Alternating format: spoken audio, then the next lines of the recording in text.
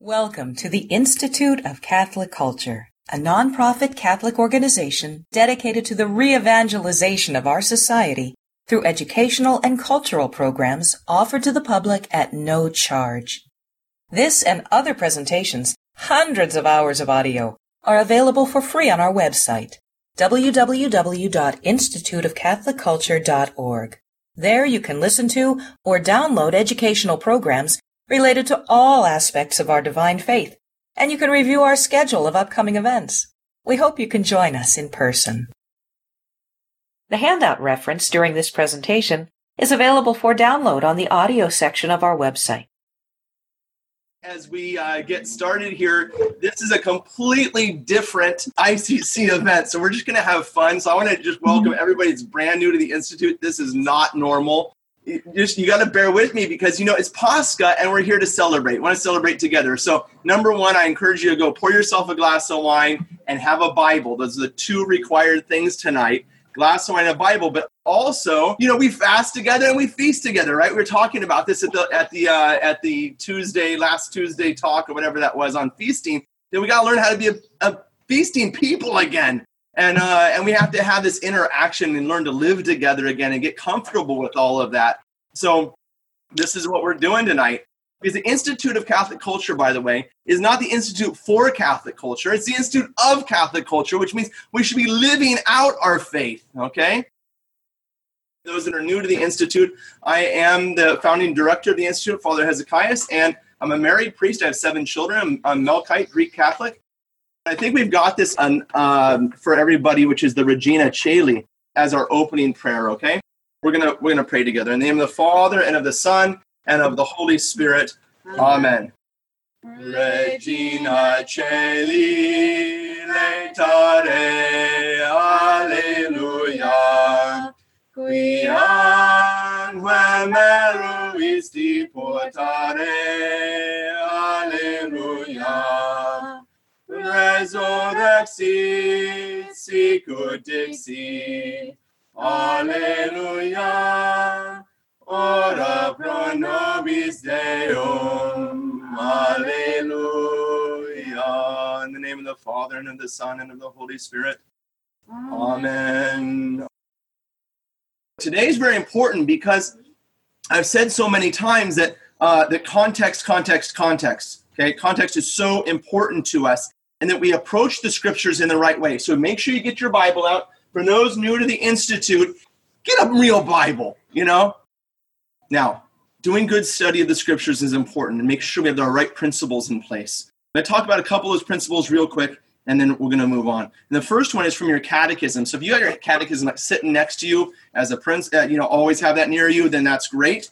But otherwise, I'm just going to read you 2 paragraphs. Paragraph 115 and 116. We'll link it in our post-event study email. Oh, we have it here. According to an ancient tradition, one can distinguish between 2 senses of Scripture, the literal and spiritual, the latter being subdivided into allegorical, moral, and anagogical senses. Now, that's all fancy words. So stop for a second. Stop reading. The only thing this is saying, there's 2 senses of Scripture, the literal, historical, and then a spiritual sense. And that spiritual sense has the moral meaning of it, a typological, foreshadowing meaning of it, and so forth like that. Kind of like the spiritual interpretation of the text, which is extremely important. But, as this catechism quote goes on to say, I'm going to finish reading it here, Melanie, so we've got to bring it back up. The profound concordance of the 4 senses guarantees all its richness in the living reading of the Scripture in the Church. The literal sense, and here's the key, the literal sense is the meaning conveyed by the words of Scripture and discovered by exegesis. That's by interpreting the text, following the rules of sound interpretation. All other senses of sacred Scripture are based on the literal. Now, bring this down for a second, okay? It's so important, you guys. So many people read the Bible and try to draw a moral application for their life. This is an abuse of Scripture, and it's kind of like committing intellectual suicide, okay? The first thing you have to do is ascertain the literal historical meaning of the text. It's not being literalistic, meaning that every single thing that is said is exactly meant that way, like you hear this from some people. They're like this. No, it's trying to discover what the author intended his audience to receive. You see? Okay? It's so important. If I'm writing a letter and I talk about the golden hills that I see, well, you have to know if you're reading the letter, you have to know I'm in California, and it's about this time of year that the rain has stopped, and now the hills are just like golden wheat. Okay, but if you don't know that, I'm in Virginia, and you're thinking I'm talking about fall, right? But I'm not. It's so important. All right, so we have to ascertain the literal historical meaning of the text. Okay, which is why we're doing this study. Someone accused me one time of doing like a travel log, the Jesus travel log. And I was like, well, yeah, I'm doing the Jesus travel log because I have to do the Jesus travel log because you don't know the Jesus travel log. Unless you know the Jesus travel log, you're not going to be able to find out what Jesus wants you to learn in the spiritual application of the text. Yes? All right, we need to know where he went and what he did, and that's what we're going to be doing together. I have this great quote for you from a commentary on the Gospel of Luke. I'm not going to tell you the guy's name because it's some German guy and I can't pronounce it, but it was a really great insight that I got like 20 years ago and I've held on to it. Listen to this. Commentary on Luke. So the author's speaking about Luke, but this quote is applicable to all of the Gospel writers. In writing these things in the way they did, it is their intention that we too, their readers, see what has taken place, so that our hearts too will be converted. They intend to get their reader fully involved in the mystery of Christ which they present. They want us to see what the centurion saw, what the crowds who were moved to beat their breasts saw. They want us to be present with the women who saw the tomb and how his body was laid when Jesus was buried. They want us to be with these women on the morning of his resurrection, when they see the empty tomb and then in faith see the risen one. They want us to see the Lord in the breaking of the bread with the disciples in Emmaus, and their eyes were open and they recognized him. They want us to be there looking on with faith when Jesus says to the disciples, "See my hands and my feet, that it is I myself." I'm going to go on. They want us to be able to taste the fish that he was grilling on the charcoal fire. You see what I'm saying? They want us to jump into the Sea of Galilee with Peter and swim around in there. And that kind of creates that context by which we can start to see the Lord. Every time I go to that place where Peter jumped off the boat when swimming to the shore, there's a big sign that says no swimming. I have to wait till the guards are all gone. Then I take off my cassock and I jump in the water and I swim as far as I can before the monk comes out yelling at me. And then when that happens, I turn around and I look at the shore, because that is exactly what Peter saw. Swimming in the water, looking at the shore, he saw Jesus. And I want to see what Peter saw and what made him swim to that shore.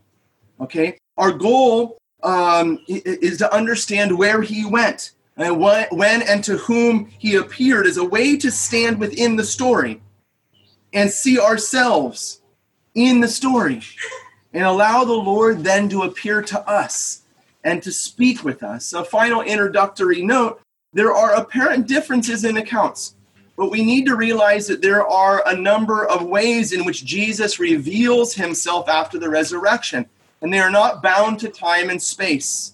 They're not bound to our limited capacity to understand. The stone rolled away, the breaking of the bread, on the road to Emmaus, the angels appearing, the guarding the tomb, and of course the appearance of the Lord. These are all appearances. These are all revelations of the truth that he is risen from the dead. Okay? In the Gospel of Matthew, Jesus first appears to the women after their visit to the tomb. And in Mark, he appeared first to Mary Magdalene. In Luke, the women go tell the apostles and Peter runs to the tomb. Okay, then he appears on the road to Emmaus and he eats with the 12. In John, he first appears to Mary Magdalene, but there's an ancient tradition that he actually appeared to the Mother of God first, before all of these, to console her tears and to tell her that he was risen from the dead. In 1 Corinthians chapter 15, I got to grab a book real quick. In 1 Corinthians chapter 15, St. Paul tells, probably the most ancient of the pieces. You can turn there. Martin wants to turn there. Why not? Turn to 1 Corinthians chapter 15 real quick. Chapter 15. Look at this starting with verse verse 1. 1 Corinthians chapter 15. Are you guys all with me? Yes? You got it turned there? Chapter 15, verse 1 of 1 Corinthians. Now, I would remind you, brethren, in what terms I preached to you the gospel, which you received, in which you stand, by which you are saved, if you hold fast, unless you believed in vain. For I delivered to you as of first importance what I also received, that Christ died for our sins in accordance with the Scriptures, that he was buried, he was raised on the third day in accordance with the Scriptures. He appeared first to Cephas. Now, Cephas there is the Greek transliteration of the name Kepha, which means rock, from which we get the name Peter. Okay, he appeared first to Peter, then to the 12, and then he appeared to more than 500 brethren at one. I bet you guys didn't know that.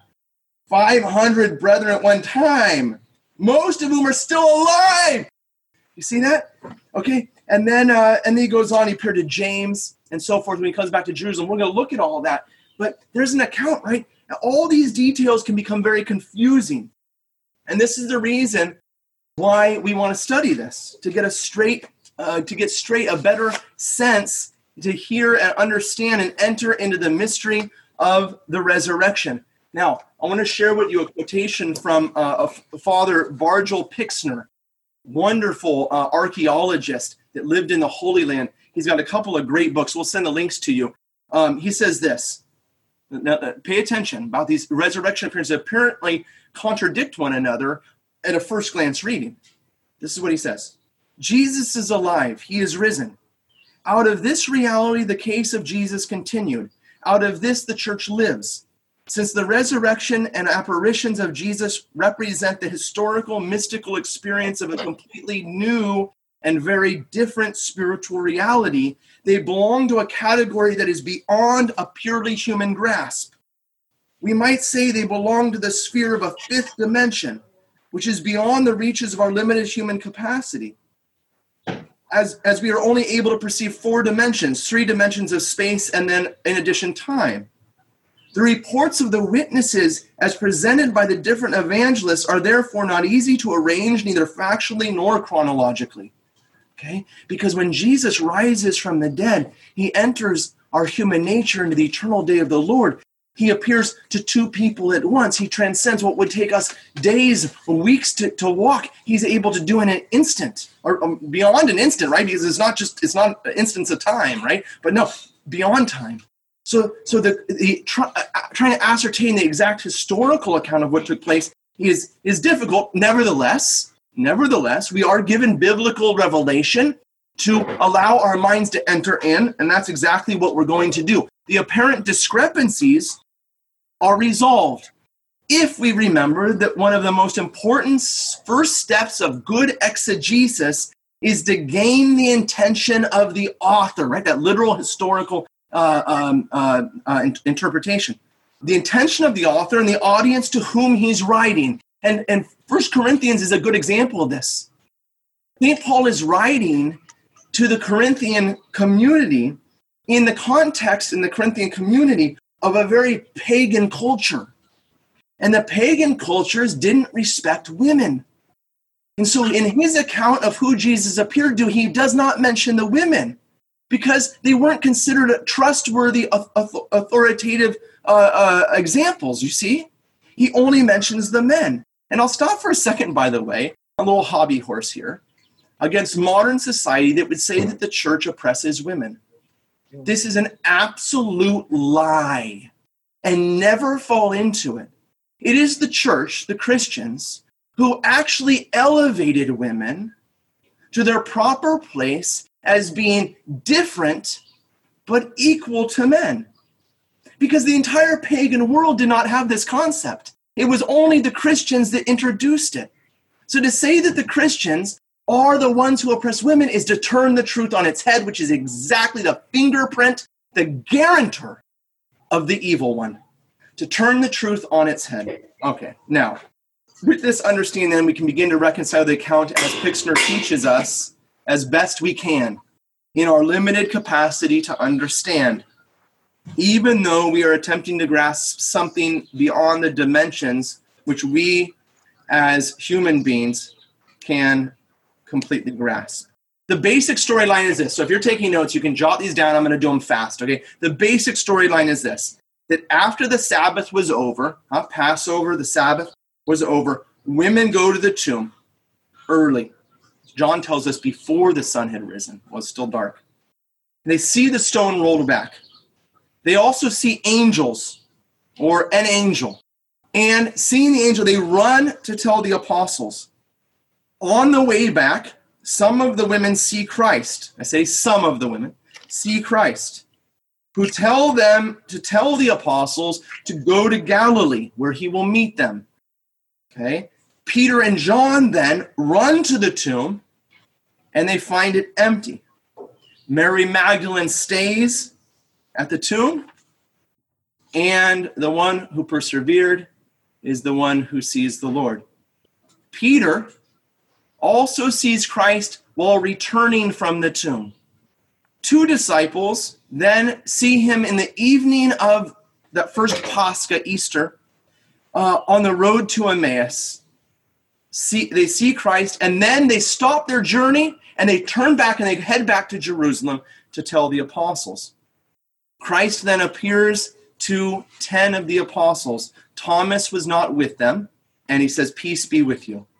And he breathes on them, and he eats with them. 8 days later, the following Sunday, he appears again to the apostles, this time with Thomas, and again says, "Peace be with you." The apostles go to Galilee then, to the mountain to which Jesus directed them to go. And Christ appears to the apostles on the sea when they go out fishing. Peter then jumps in the water. You know the story. And while in Galilee, apparently Jesus appears to 500 people at one time. We're going to get into each one of these over the next couple of days together. They return to Jerusalem. He appears to James, the so-called brother of the Lord. We'll talk about why he appears to James. Then he meets with the 11 one more time and leads them up the Mount of Olives to the top, to the area called Bethany, from which he rode the donkey down on Palm Sunday. And there he ascends into heaven. Okay? So there's your basic timeline of his appearances. Now, don't turn this thing off like he just gave me the crib notes and I don't have to do the rest of it with me, because we're going to go through each and every one of those appearances so that you understand them, what he did, what he said, and where he went next. Okay? Now, you know, I've been beating you guys over the head long enough. Context, context, context. A text without a context is no text at all. Exactly. A text without a context is no text at all. So the first context I'm going to give you is the geography of Jerusalem. I'm going to rip through this because I'm like way late on my stuff here. It should be like 20 minutes earlier. Okay, here you see the city of Jerusalem. Okay, and Millie's going to use her mouse to show us Mount Moriah, which is where the Temple Mount was. There it is, Mount Moriah. That's the Temple Mount area. The Kidron Valley, just to the east of it, and the Mount of Olives goes up that hillside off the Kidron Valley. That's right. And then we're going to come on the other side of the Temple Mount. You can see the Temple Mount, by the way, right? The square, exactly. Now, we're going to come off to the southwestern hill. That southwestern hill is the high point. It's called Mount Sion. And up there on Mount Sion is where the upper room is. Okay? Now, we're going to head just up from the upper room, past the transversal valley, and to the right, this is where the tomb of Christ, where Golgotha is and the tomb of Christ. As you're going to see, these areas are very close to one another. See the valley of Hinnom at the bottom? That's Gehenna, the valley of Gehenna. Have you heard it? Gehenna is like hell, right? That was where they threw their trash. And the valley of Gehenna on one side of Jerusalem, the Kidron Valley on the other, they come together, they merge, and they let out towards the Dead Sea, towards the Jordan Valley, okay, and dump out there. All right. Here it has a little bit more on it for you. Again, the Temple Mount. Again, the Temple Mount with your mouse. And the Kidron Valley. And then the Mount of Olives. Okay. And Gethsemane's down there. See Gethsemane down in the Kidron? There you go. Now we're going to come up to Mount Zion, again, where the upper room is. It's also where the Praetorium was, where Jesus was arrested, and he was kept overnight there. Okay. Some of you have been there. And then we're going to come just up to the Holy Sepulchre. You see that? Okay, now realize that when you're looking at this, you see the walls of Jerusalem that the Holy Sepulchre is inside the walls of Jerusalem. These are later walls that originally were kept, where Jesus was crucified was, of course, outside the city walls, right? Outside the city gates. And so you can understand that. Go to the next slide. There you go. This is a good one, okay? You see the Temple Mount, okay? You can see the upper city, Mount Sinai, where the upper room is. You can also see over here the Praetorium, okay, and Herod's palace, where Jesus is arrested. So you got, just real quick, just to help you guys, he goes from the upper room in the upper city, right? The upper room. He's going to head down to the Kidron Valley for his passion, right? For the garden, Mount of Olives, right down in there. Yeah, exactly. Then they're going to arrest him, and they're going to take him right back up to where he was and throw him into jail. And then throughout the night, have all that business. And eventually he's going to end up over there where Golgotha is. You see Golgotha? Right up and they've got both walls there, by the way, for you can see the old wall. See that? And then you got the tomb of Joseph of Arimathea. See how close Golgotha and the tomb are? Golgotha, of course, is the place of the skull, which is the place of Adam's skull, because Jerusalem is believed to be the location of paradise. Right outside the walls of paradise, Adam died. And it's to that place that Jesus went so that his life-giving blood might drip upon the dead skull of the dead Adam and bring us all back to life. Okay, I hope that's a little bit helpful to you to kind of see that context. It is from the upper room, which is where the apostles were staying. And maybe we get this into Q&A a little bit if anybody has any questions. But they're staying in the upper room in the Essene Corridor. So when Mary Magdalene goes to the tomb, I've done it before. I went to the upper room, and then I ran as fast as I could while I walked down to the tomb of Christ. And then I turned around and I ran as fast as I could back. It took me about 20 minutes. I got lost like 3 times, okay? So, if you're like the Hopkins, you probably could run this in about 5 minutes. But me, I got to the end of the first block, and I was like out of breath. I couldn't run, So, it's about a 15, 20-minute run and through the cities, and this is what Mary Magdalene did, okay? So there you've got this context back and forth between the upper room and the tomb of Christ. The other thing I want you to know is how close Golgotha is to the tomb. It's in the same church for those that have been there before. And we have to go back to the slides really fast because I want you to see a cross-cut of the it's very confusing when you go there. A cross-cut of the church, okay? Because Golgotha and the tomb of Christ are like, I don't know, a couple 100 yards away from each other. Because Golgotha, the place of the crucifixion, was up on a hill. There's Golgotha, and there's the tomb, okay, of Joseph of Arimathea. And the church that was built there by St. Constantine, was much bigger than the current church, much bigger, covers both locations, okay? And you don't get this sense unless you realize when you're climbing up the stairs in the church to go up to Golgotha that you're actually climbing the original hill. And then you climb back down that hill and you go to the place where his body was laid, okay? And then you enter into the tomb. Okay, is that helpful, guys? Does that make sense to you? All right, the second context. So context. I'm only going to give you 2, but nevertheless, you got the idea. Context tonight. A text without a context, no text at all.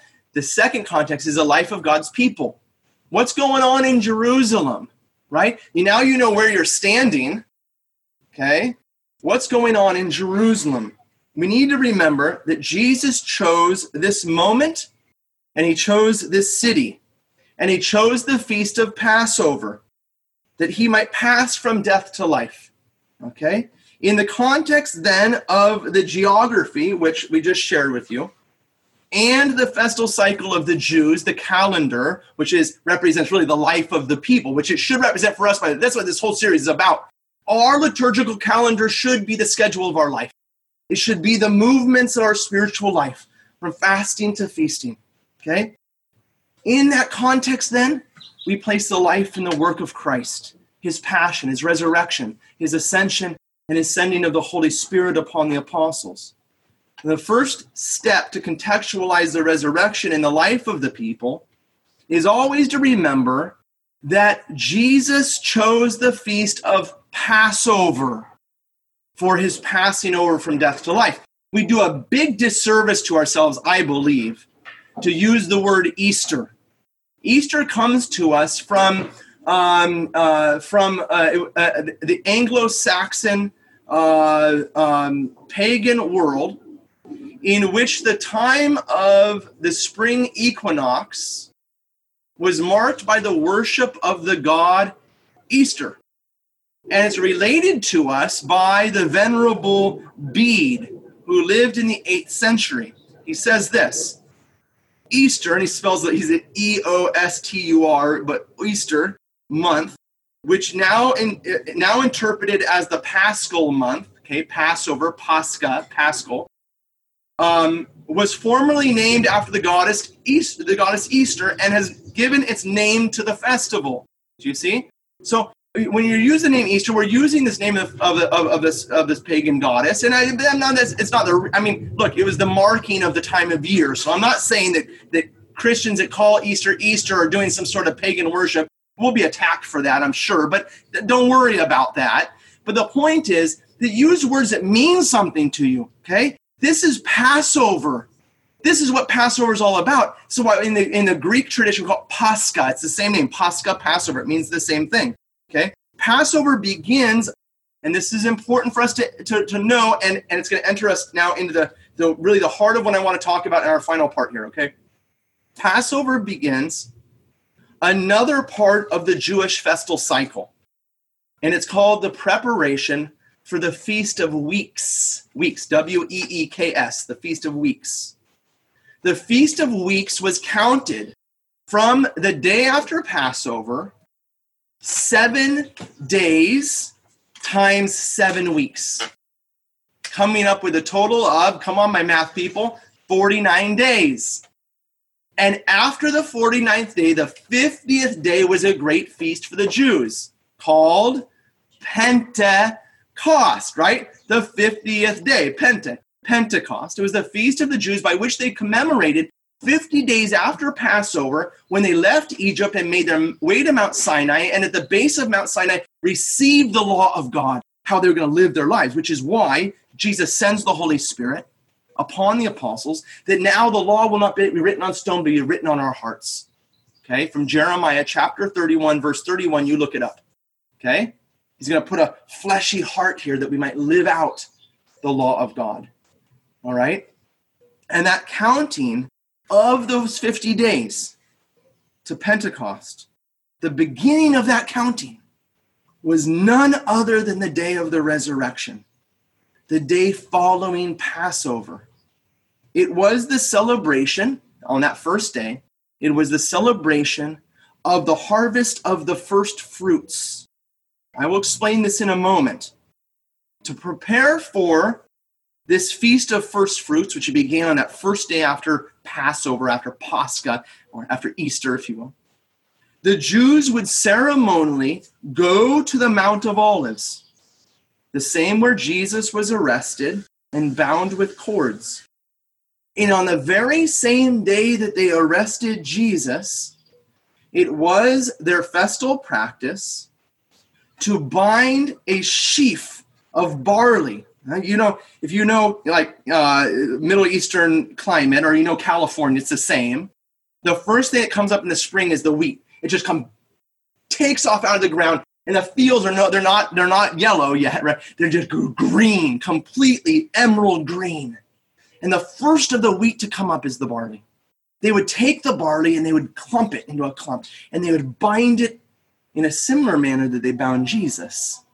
And they would cut off that barley. And then they would prepare it to be brought to the temple. Remember, Passover is in the spring, right? This we just celebrated. So you got to understand this, that this barley was coming out of the ground. And it was the first of the harvest, the first fruits, if you will. They'd bind that sheaf of barley, cut it down, bring it to the temple to be offered before the Lord as the first fruits of the harvest. It was a wave offering, as a sacrificial offering, dedicating the entire harvest to God, and thus beginning the counting to Pentecost 50 days later. And the sacrifice was obviously not like a blood sacrifice like we might think of in the Old Testament. There were various forms of sacrifice. Sacrifice is not a matter of death and destruction. Get that out of your mind. Sacrifice is a making holy, that is putting into communion with God the things of this world. That's what it is. My life primarily. Okay? It has nothing to do with death and destruction and everything to do with life. It was a way by which they dedicated the entire harvest to God. And the sacrifice, I said, was obviously not a blood sacrifice. Rather, it was called a todah sacrifice. The word todah literally means thanksgiving. It was a thanksgiving sacrifice by which they would take wheat and they would wave it before the Lord like this, probably singing hymns and psalms to offer to God this gift of the first fruits. Okay? The word for thanksgiving in Greek is Eucharist. So it was literally called by the Jews the Eucharist sacrifice, the Thanksgiving sacrifice, the Todah sacrifice. As one scholar explains this, on Passover, a marked sheaf of grain was bundled and left standing in the field. On the next day, the first day of unleavened bread, the sheaf was cut and prepared for the offering on the third day. On this third day, the priest waved the sheaf before the Lord. Counting the days then begins and continues until the day after the seventh Sabbath, the 50th day, which is called Pentecost. This means that we must place the resurrection on the day of the offering of the first fruits. Now, why is this important?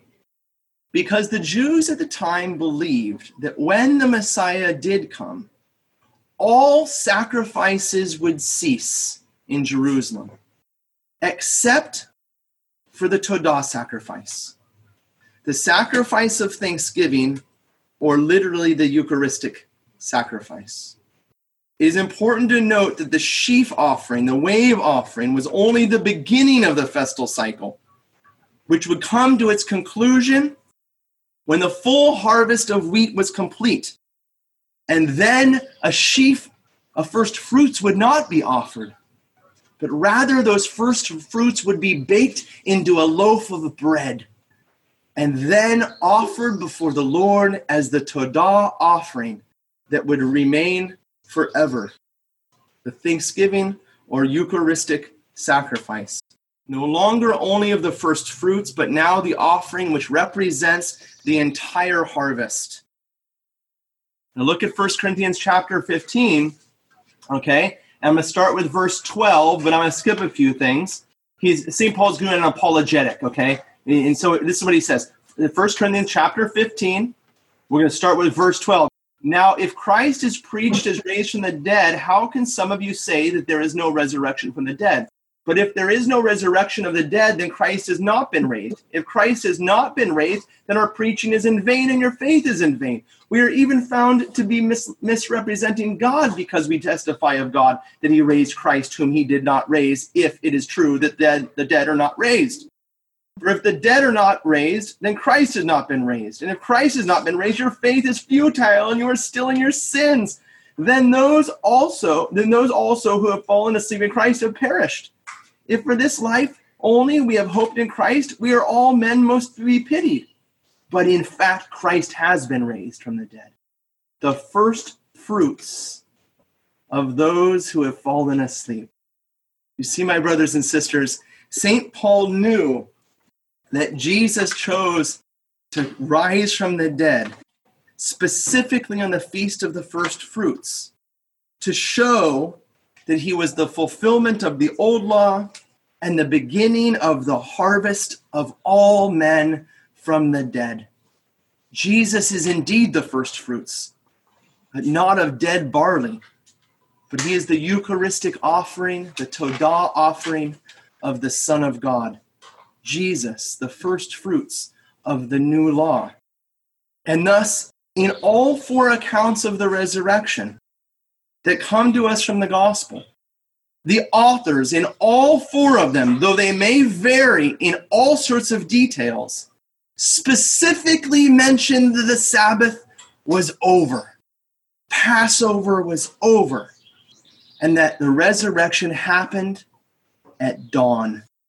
At the earliest possible moment, the beginning of the new day of creation. The fathers of the church point out that in the account of the creation narrative of Genesis, there was no end to the Sabbath day. If you go back and read in Genesis, not now, there is no setting of the sun on the Sabbath day and a beginning of a new day. Therefore, as the fathers tell us, embracing the old Sabbath, that day on which Adam and Eve turned their back on God, Jesus entered the tomb to put death to death. Now the Sabbath is complete. And now a new day has arisen, a new day, a new light has shone upon the world. A Eucharistic offering has shone forth from the tomb. My brothers and sisters, the first two images that are given to us, details about the resurrection moment that are given to us, is first of all that it happened in a tomb. In a garden. And I'm going to share with you very quickly. I'll probably come back to this next week. St. Ephraim's hymns on the crucifixion. He says this: Christ's tomb and the garden are symbols of Eden, where Adam died a hidden death. For he had fled and hidden himself among the trees as though he entered a tomb and been covered over. The living one, once entombed, has now arisen in the garden and raised up that Adam who had fallen in the garden. From the tomb does Christ bring Adam in glory into the marriage feast of the Garden of Paradise. Turn your Bibles very quickly to Matthew chapter 28, and we'll bring this study to an end. Matthew chapter 28, verse 1. Now after, notice he says it, now after the Sabbath, toward the dawn of the first day of the week, Mary Magdalene and the other Mary went to see the sepulchre. And behold, there was a great earthquake, for an angel of the Lord descended from heaven and came and rolled back the stone, and he sat upon it. I'll finish with a quotation from St. Peter Chrysologus. He says this: An angel descended and rolled back the stone. He did not roll back the stone to provide a way of escape for the Lord, but to show the world that the Lord had already risen. He rolled back the stone to help his fellow servants believe, not to help the Lord rise from the dead. He rolled back the stone for the sake of faith because it had been rolled over the tomb for the sake of unbelief. He rolled back the stone so that he who took death captive might hold the title of life. Pray, brothers, that the angel would descend now and roll away all the hardness of our hearts and open up our closed senses and declare to our minds that Christ has risen. For just as the heart in which Christ lives and reigns is heaven, so also the heart in which Christ remains dead and buried is a grave. May it be believed that just as he died, so was he transformed. Christ the man suffered, died, and was buried. As God he lives, reigns, and is and will be forever. To Christ our God, who is risen from the dead, be glory, both now and ever, and unto ages of ages. Amen. Don't go anywhere for a second, because we're going to sing together.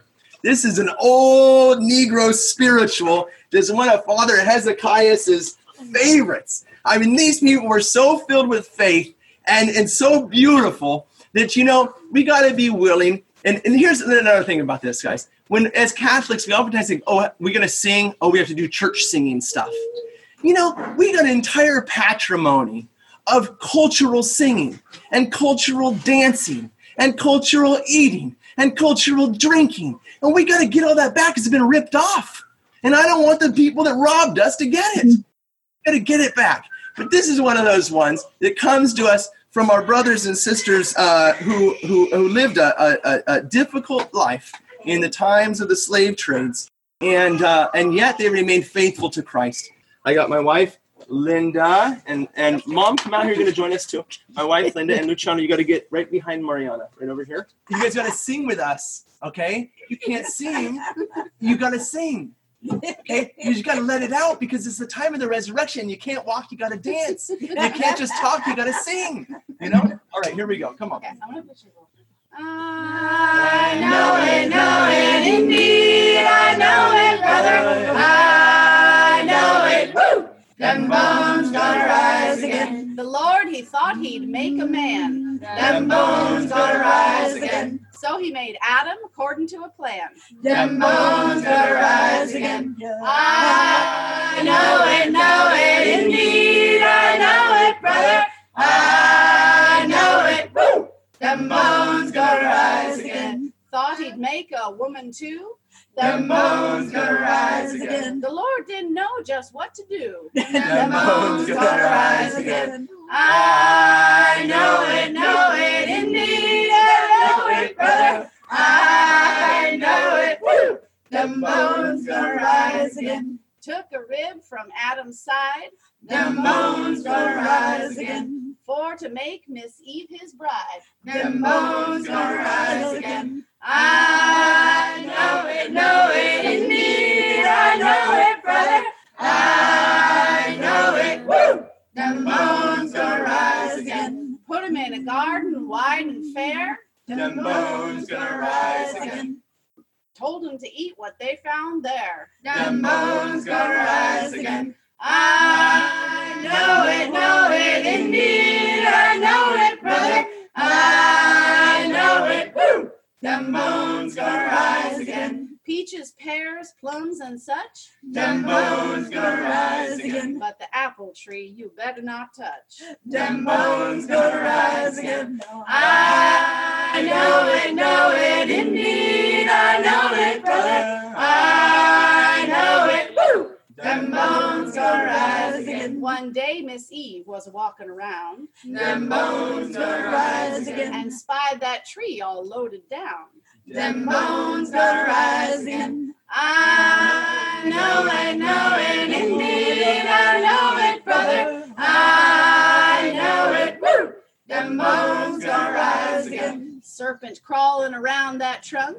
Them bones gonna rise again. At Miss Eve his eye he wunk. Them bones gonna rise again. I know it, indeed, I know it, brother. I know it, woo! Them bones gonna rise again. Eve, she just took a little pull.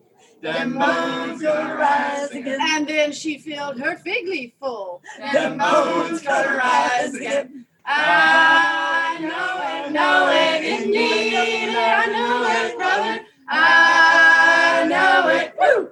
Them bones gonna rise again. Adam, he just took a little bite. Them bones gonna rise again. Said, woman, that sure am nice. Them bones gonna rise again. I know it, indeed, I know it, brother. I know it, woo! Them bones gonna rise again. One day the Lord was walking around. Them bones gonna rise again. And spied them peels all over the ground. Them bones gonna rise again. I know it, indeed, I know it, brother. I know it, woo!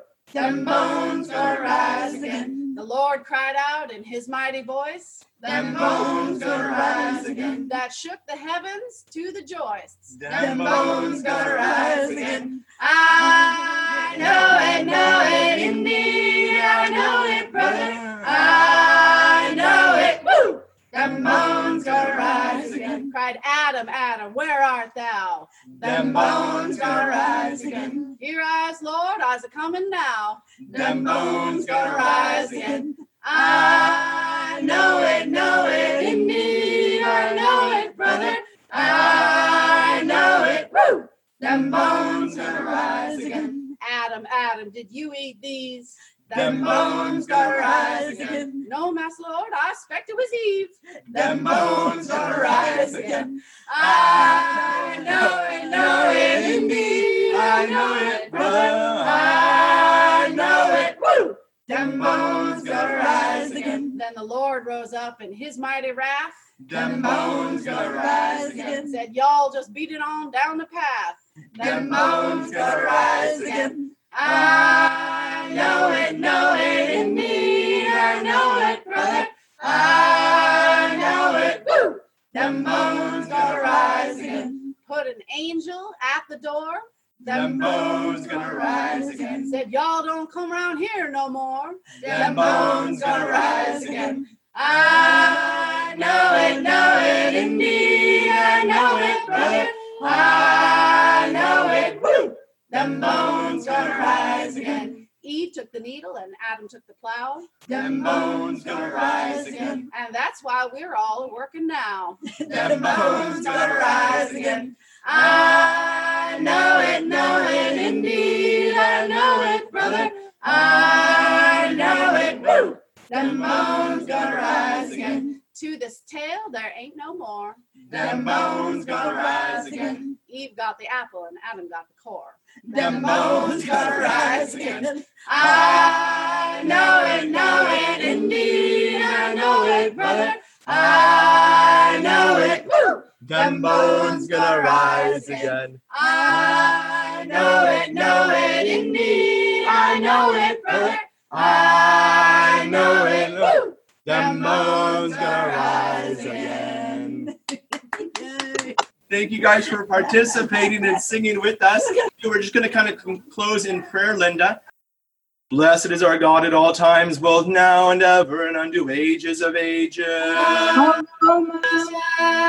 Christ is risen from the dead, trampling down death by death, and on those in the tombs bestowing light. Christ is risen from the dead, trampling down death by death, and on those in the tombs bestowing life.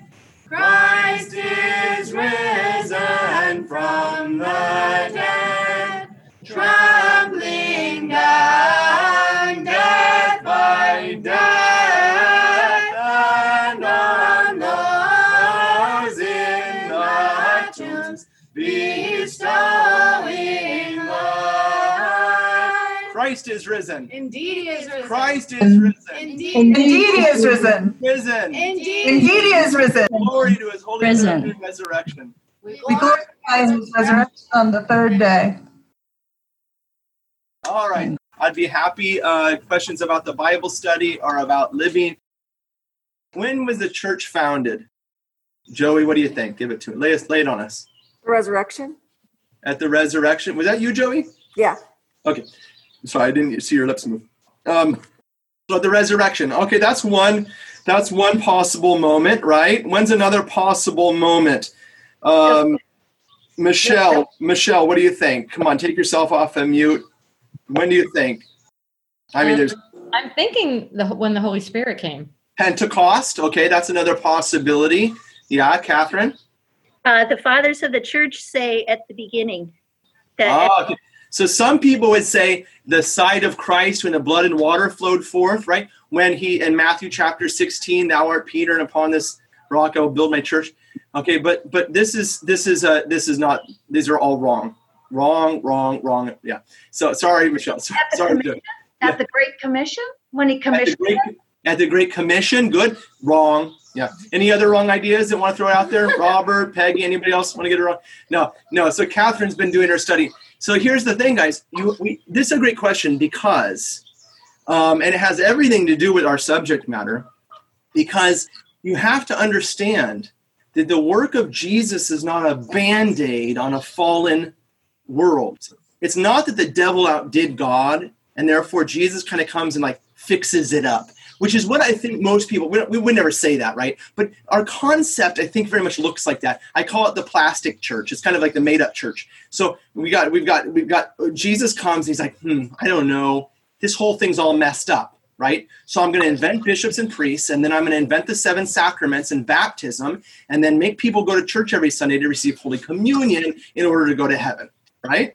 And so we got the sacramental system invented by Jesus. We got the bishops and priests invented by Jesus. And this is now the way it's supposed to go, right? But this is a complete error. And it's an error that is so bad because it misunderstands what the church is. See, What Christ did was save us, right? He's the savior of the world. But to say that he saves you means he has to save you from something and save you for something. And what did he save us from? Death. He saved us Original from sin. death, which is the result of the fall. And in order to save us from that, he didn't just put a Band-Aid over the top of it. He actually fixed the problem and returned us to where we were supposed to be. The church is nothing less than paradise, which is why Jesus took our human nature and willingly exited the holy city, which the Jews believed to be, and I actually believe it to be too, the original location of the Garden of Eden, and went to that place which was called Golgotha, translated the skull, and the skull is Adam's skull. Look at your rosary right now, if you've got your crucifix on your wall, and you'll see, if you've got one that's kind of detailed, you'll see underneath the cross a skull there. That skull is Adam's skull, and you can still go to Jerusalem today, and you can go up to Golgotha, to the place of the cross, and then you can drop a line directly down where all the cracks on the earthquake happened. The earthquake happened, and it opened up crevices down into what is the traditional location of the tomb of Adam. So that literally the blood of Christ would drain upon the dead skull of the dead Adam and bring him back to life. Okay?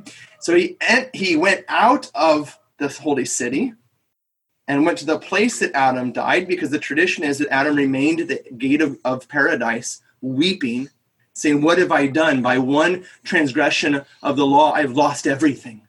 And he wept there. And it was there that he died, and it was there that he was buried. Okay, and so the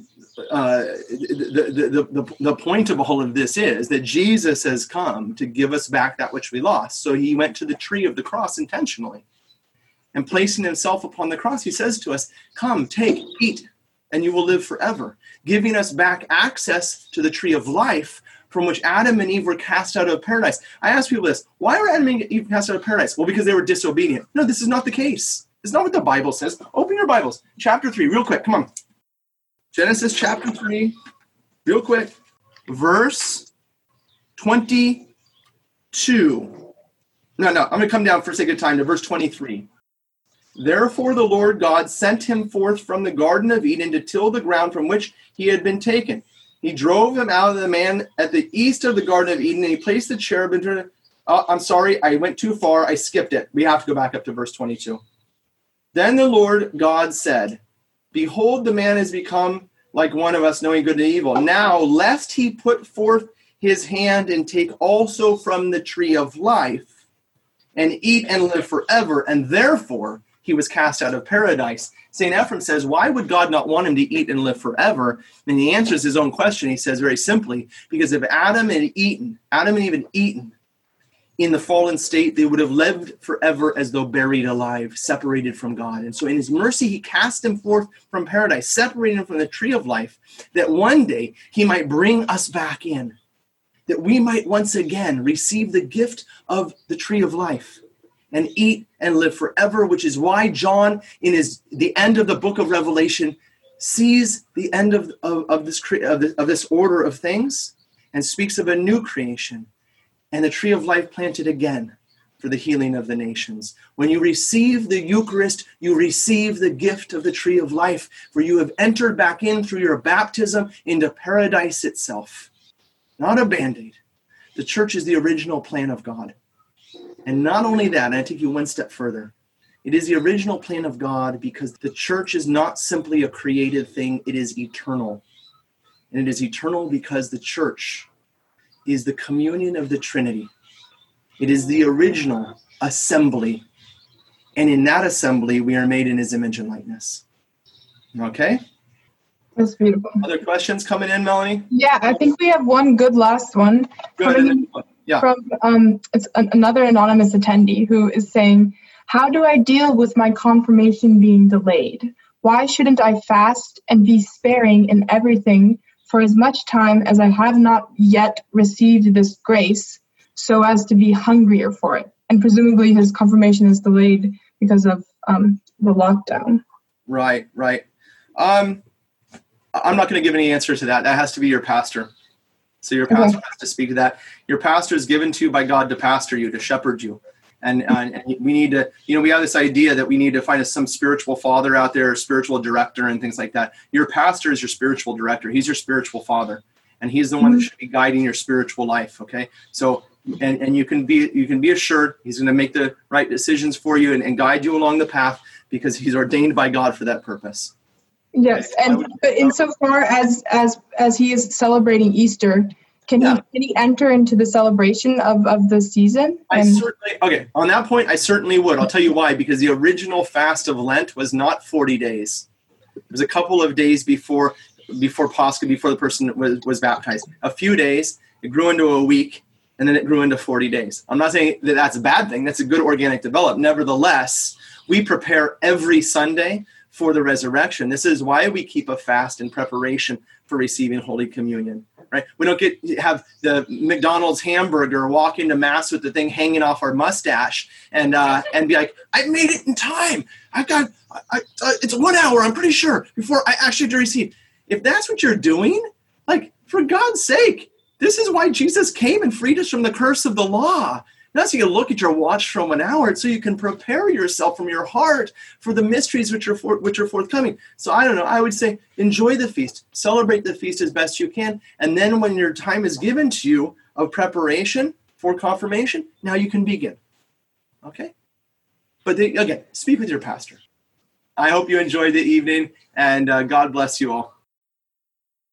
We hope you enjoyed this presentation from the Institute of Catholic Culture. If you'd like to learn more about the mission of the Institute and how you may become a part of this important work, please visit our website at www.instituteofcatholicculture.org or call us at 540-635-7155. And may the glory of Christ Church be ever more manifest upon the earth. St. John the Evangelist, pray for us.